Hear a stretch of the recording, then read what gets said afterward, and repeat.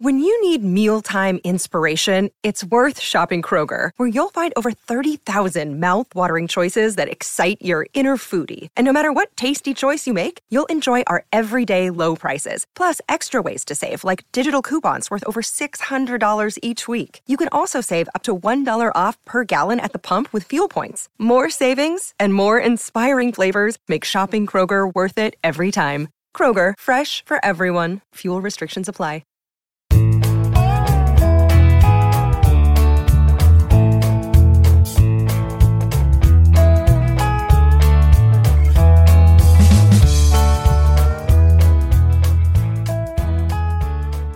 It's Monday, January 24th, and you're tuned into the Cleveland Baseball Talk podcast. I'm Joe Noga, joined by Paul Hoynes. Hoynesy, the Guardians have a small announcement. It's nothing insignificant. It's actually what they're going to be wearing on top of their heads when they do actually start playing baseball games here sometime in 2022. The new Guardians baseball caps have debuted on social media, in the team shop. The team is selling them now. I don't know if you got a chance to look at them. They actually look pretty sharp. They are very similar to the ones that they wore last year with the block C. It's just the difference is now that the diamond C that goes with the Guardians sort of lettering and logos is now there. It's outlined in white on both the all blue and the blue cap with the red bill. I think it looks pretty good, and can't wait to see them out on the field wearing them. Yeah, now all they have to do is find a couple outfielders to wear those hats in the outfield, Joe, and they'll be in much better shape than they are right now. Yeah, it's funny. You sort of throw the uniforms out there, you get all the designs and the buzz going in the team shop and online and among the fans.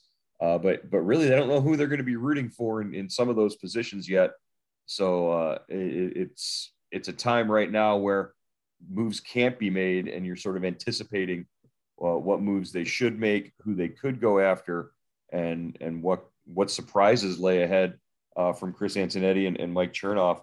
The only thing that's certain is we know that they have to do something. Yeah, they've got to do something. What? When they'll do it is the big question. The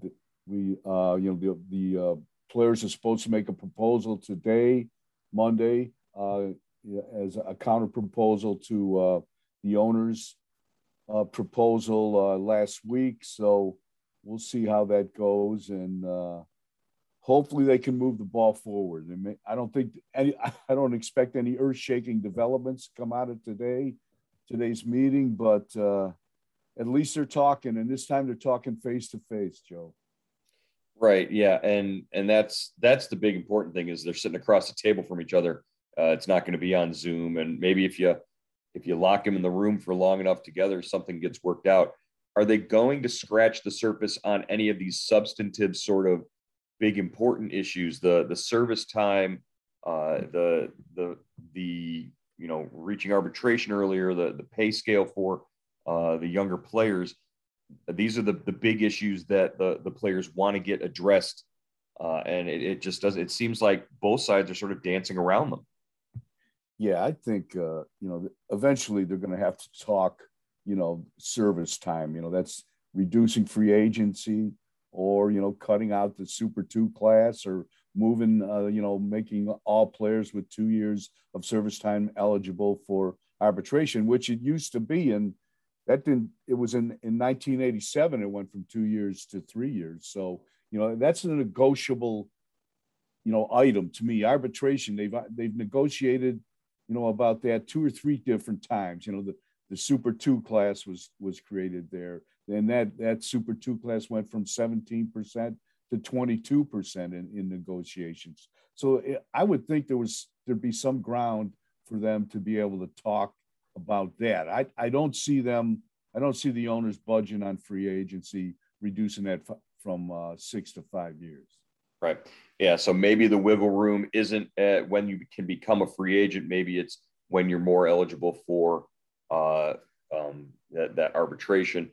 And again, when when you try to adjust it by anything subjective, like, well, if a young player has won a Cy Young in his first 2 years, or he's, an MVP finalist in 2 of his first 3 years, or something like that, you just, when you leave it to metrics, like, if he's got a 3 WAR in his first year, I don't know if that's something that works for either side, really, because both ways it can be manipulated.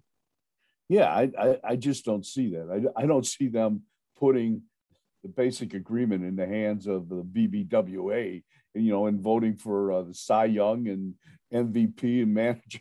I just don't see that. There's got to be a better analytical way to do that if that's the way they're going. We've got enough pressure on us in these voting and everything. You can't put that more on the beat writers. That's crazy. Speaking of voting and the beat writers, tomorrow, a big day for a lot of guys who are appearing on the BBWAA Hall of Fame ballot. Right now, the way things are trending, according to the small percentage of ballots that have been released and are public, it looks like if anybody's going to get in, it might be David Ortiz as a first ballot Hall of Famer. Yeah, I sure hope someone gets in, Joe. Last year, no one made the cut, and this year, it's you've got that whole steroid class in their 10th and final year of arbitration with Barry Bonds and Roger Clemens kind of at the forefront, So, and then you've got Curt Schilling, who asked the BBWA not to vote for him last year. And, he was at 71.1% last year, Joe. I mean, you roll out of bed, you get inducted, when you're that close. And it's hard for me to imagine that he wouldn't be inducted this year. But when you ask, sometimes you get the response granted. You're looking for. Yeah. That's an easy wish to grant for Schilling, for the writers, because I'm sure that they can find, out of the 10 guys that they can, boxes they can check, I'm sure they can find one more guy who's deserving if they wanted to. What is your thought on voters filling out blank ballots and just returning those? Would you ever turn in a blank ballot? Is that something you would do? No, I've never turned in a blank ballot. I'm embarrassed to say this. I lost my ballot one year, but I did not. I've never turned in a blank ballot. I try to vote for, 10 guys every year. And a blank ballot, I think what does it do percentage wise? It hurts. It hurts, right? Right. It hurts the entire field, but really it hurts the guys who are just hanging on or staying up. Those like Kenny Lofton would have been hurt by a blank ballot. Those guys who didn't get the 5% to remain eligible, that's who it hurts the most. The other guys, they're going to be, if you're Curt Schilling, you're going to get a certain percentage.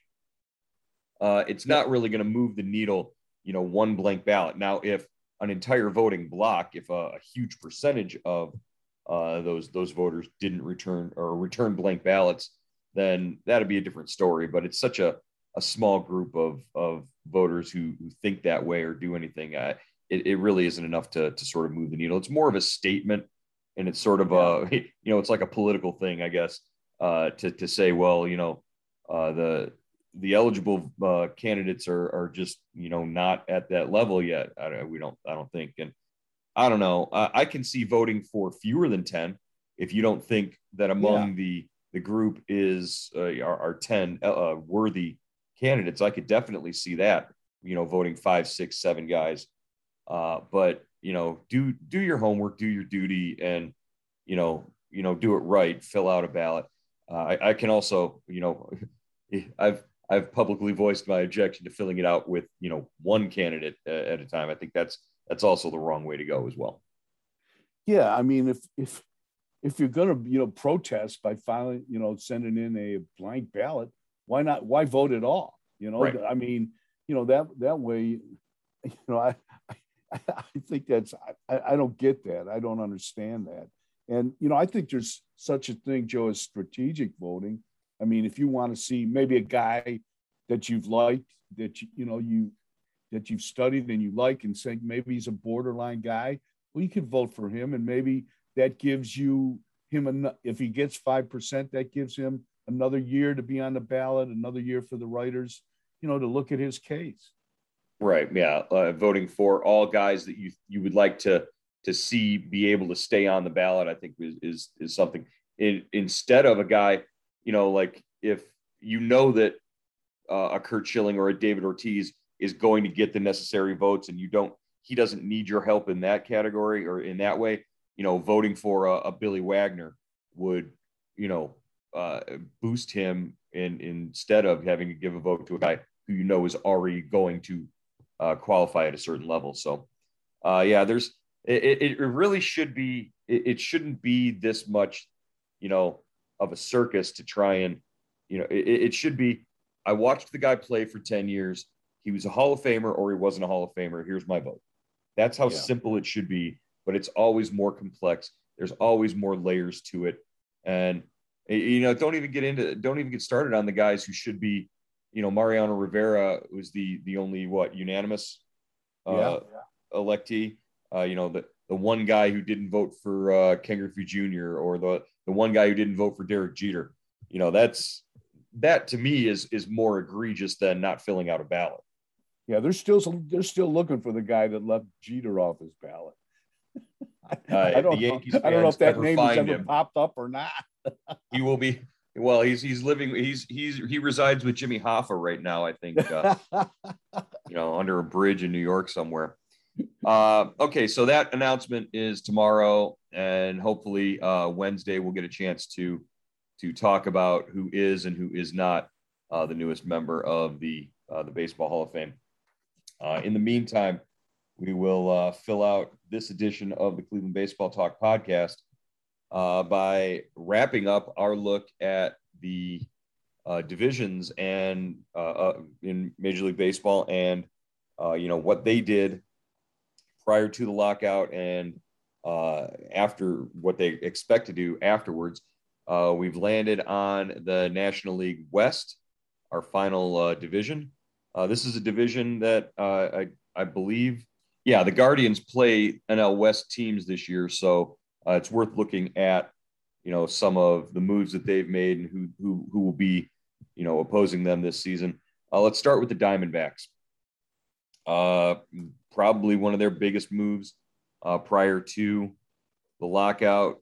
They signed veteran closer Mark Melancon, 2 years, $14 million. So they shore up their bullpen, but this is a team that needs help in a lot of ways. And one of those ways it might be going into or perpetuating sort of a rebuild is a guy like a Ketel Marte might be on the trading block. Yeah, definitely. He's coming off a really good season, Joe. And I'm not sure is he a center fielder or a second baseman? I always remember him as an infielder with Seattle, right? And then he went over to Arizona. The answer to that question is yes. He's played center field. He's played second base. I think they like him, or they've tried to use him more in the outfield, but he could definitely solve two different problems for the Guardians if they're able to work out a trade for him. And might be a player that they have their eyes on. Yeah, definitely. Hit 318 last year, 14 home runs, 50 RBIs, just a solid player. And he was playing on a team, Joe, that lost 110 games last year. Right. Well, the Diamondbacks went 14-12 in April, and then went 38-108 the rest of the way. That was a tough year. And, if the alternative for him is playing at Progressive Field, his most recent memory of Progressive Field might not be all that great. He was one of the three batters in the National League at the All-Star game in 2019 that Shane Bieber struck out on his way to earning MVP honors that day.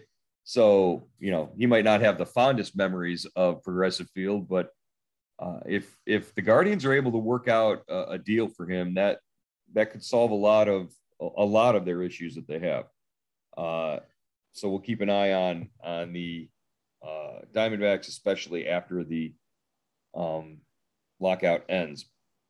As far as the Dodgers go, you look at the Dodgers. This is a team that's always up there in payroll, always up there making huge moves. They're coming off, last offseason where they made some of the biggest moves in all of baseball, including signing Trevor Bauer. And that's a whole mess that they'll still have to be dealing with next year, or this year, I'm sorry. They re-signed Chris Taylor, and that was huge because they lost Corey Seager. As far as what they need to do after the break, they really do actually sort of need to shore up their starting line or their starting rotation. Yeah, they also added Andrew Heaney, from the Angels, one year at $8.5 million, and that rotation is really, really interesting, Joe, because Clayton Kershaw, their 3-time Cy Young winner, is a free agent. They're not really sure if they're going to bring him back. I would think he'd be back, or he probably would retire, or maybe sign with Texas if go home to Texas. But Kershaw's going to sign. Kershaw's going to sign with the Giants and then stick it to the Dodgers every time, right? Is that yes? So that rotation: Walker Buehler, Julio Urias, Tony Gonsolin. But they lost what? They lose Scherzer, they lose Bauer, maybe they lose Kershaw. So yeah, you're right. They could, as deep as that club is, and as deep as their prospects are, and the over $200 million payroll, they could use some help, and they may need some help in the rotation. Probably one of their biggest blows was losing a young starter in Dustin May. It was a guy that that Cleveland had sort of coveted in trade talks. But he went down with an injury. He won't be back until, after the All-Star break, maybe that early. So yeah, again, they're for all the money that they've sunk into their rotation and these big name players, that they don't have a lot to show for it right now. Freddie Freeman, Carlos Correa, the Dodgers can always go out and spend money on big names and big bats if they need to. What do you think the chances are that they get either of those guys? Well, they've got Trey Turner to play shortstop, so they can just slide him over to take Seager's spot. As second base, I'm not sure if that's the way it works. They have Gavin Lux. They could play him there. Maybe they could play Turner at second. Chris Taylor at second. So maybe that's a possibility. But yeah, they certainly have the wherewithal to go get Correa or Trevor Story if they need a shortstop. The thing that I'm interested in, Joe, is how much does David Price have left?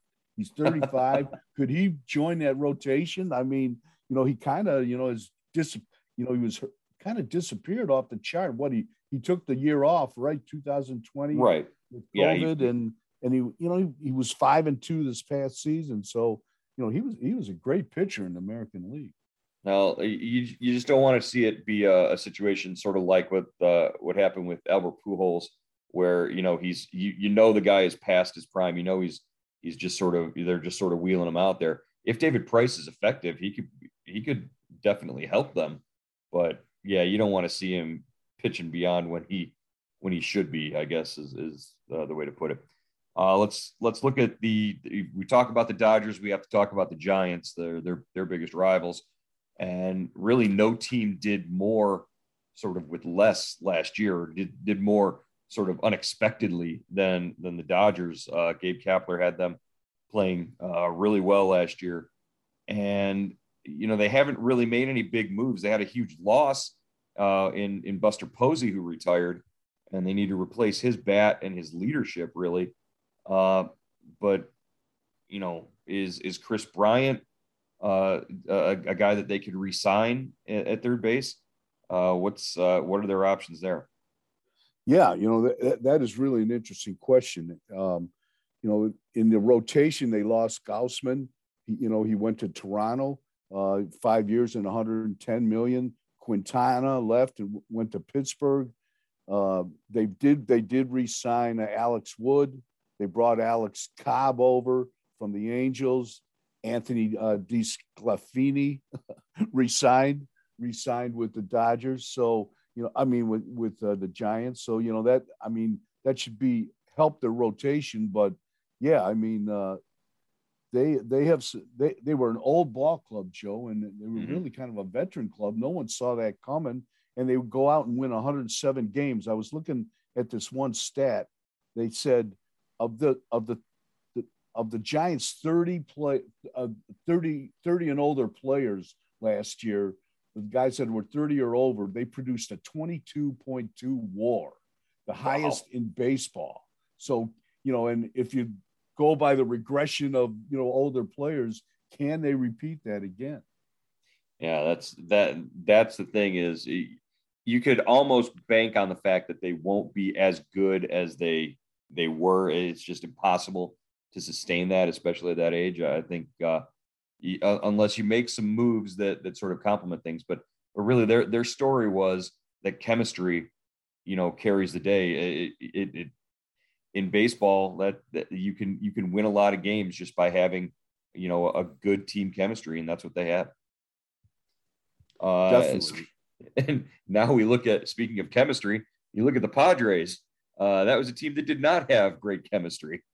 And it cost Jace Tingler his job at the end of the season because for as much as they spent on all of these big names and all of these big moves, the Padres did not make the postseason, and they were in the market for a new manager. And really the sort of the biggest move of their offseason before the lockout was signing Bob Melvin away from Oakland. Melvin now comes to San Diego, where he's going to have unlimited resources as opposed to the shoestring budget that he had in Oakland. Yeah, he's going to be. I think that's what they need, a veteran manager there, Joe. It's kind of like the same situation as Buck Showalter going in with the Mets. You've got a talented roster, a roster that kind of may have gotten away from a younger manager last year. So I think Melvin's been around long enough. He has enough street cred that he should be able to control the clubhouse and get the most out of a really talented team. This is a club that could probably use a corner outfielder right now. They might be in competition with the Guardians for some of those corner outfield names. If they're looking to sign anybody on the free agent market, San Diego would probably get first crack at those guys. If the universal DH comes into play, a guy like a Nelson Cruz might be an option there. Other names you got to think would look good in San Diego: Nick Castellanos, Kyle Schwarber, Michael Conforto, Jorge Soler. Really, don't the Padres have to be kicking themselves for trading away a guy like Franmil Reyes, who was their guy, and they included him in the Trevor Bauer trade with Cleveland and Cincinnati, and all of a sudden he's a solid DH, exactly what they need in their lineup. Yeah, that's a good point, Joe. And they've got some health questions in the rotation too. Yu Darvish, Blake Snell, Mike Clevenger. Yeah, Mike Clevenger and Lamet. Last year they were all kind of banged up. Clevenger supposedly is going to be back after missing all the last season. Did you see Clevenger got engaged? Oh no, I thought. I saw it on social media. He's engaged, so that should be interesting. Go on. Didn't mean to interrupt you. Yeah, they could use a closer too. Mark Melancon, left and signed with Arizona, as you pointed out.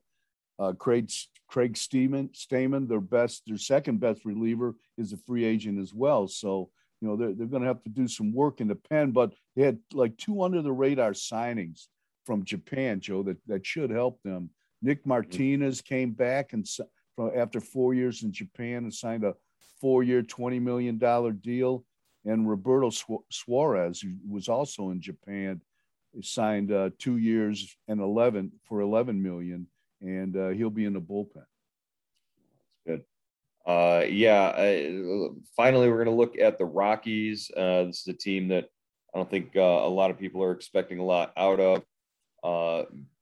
Prior to the lockout, they signed Antonio Senzatella to a 5-year deal, $50 million. He's a guy who can really help them in their rotation, but signing pitchers in Colorado isn't.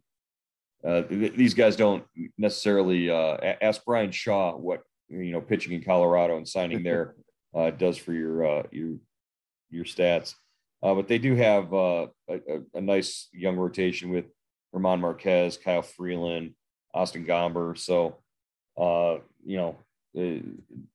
hope there, but really it's Trevor Story is going to be, is long gone. So what's their outlook after the break there, or after the lockout, as far as what they can do? Yeah, they've got to find a shortstop if they're not bringing Story back. Brendan Rodgers is their top prospect. He came up, but he was playing mostly second base last season, and he's projected more as a second baseman. Do the Rockies have the money to sign a Correa? I don't think so. I mean, if they're not going to sign Story, Andrelton Simmons is out there, Jose Iglesias is out there. Maybe they could make a trade with maybe they're a match for the Guardians if they're looking for a young shortstop, Gabriel Arias or something along those lines. That could maybe be a deal in the works there. Yeah, but what would the return be on that? And would it be? Do they have anything that the Guardians could operate with in terms of the outfield? Are you at the corpse of Charlie Blackmon? Is that something you even want to deal with? Probably not. No. Yeah. So, all right, that wraps up the look at the NL West. That wraps up today's edition of the Cleveland Baseball Talk podcast. We will be back again tomorrow to talk about today's negotiations on with the Players Association, and looking forward to the announcement of the Hall of Fame ballot Tuesday night. Hoynesy, we'll talk to you then. All right, Joe.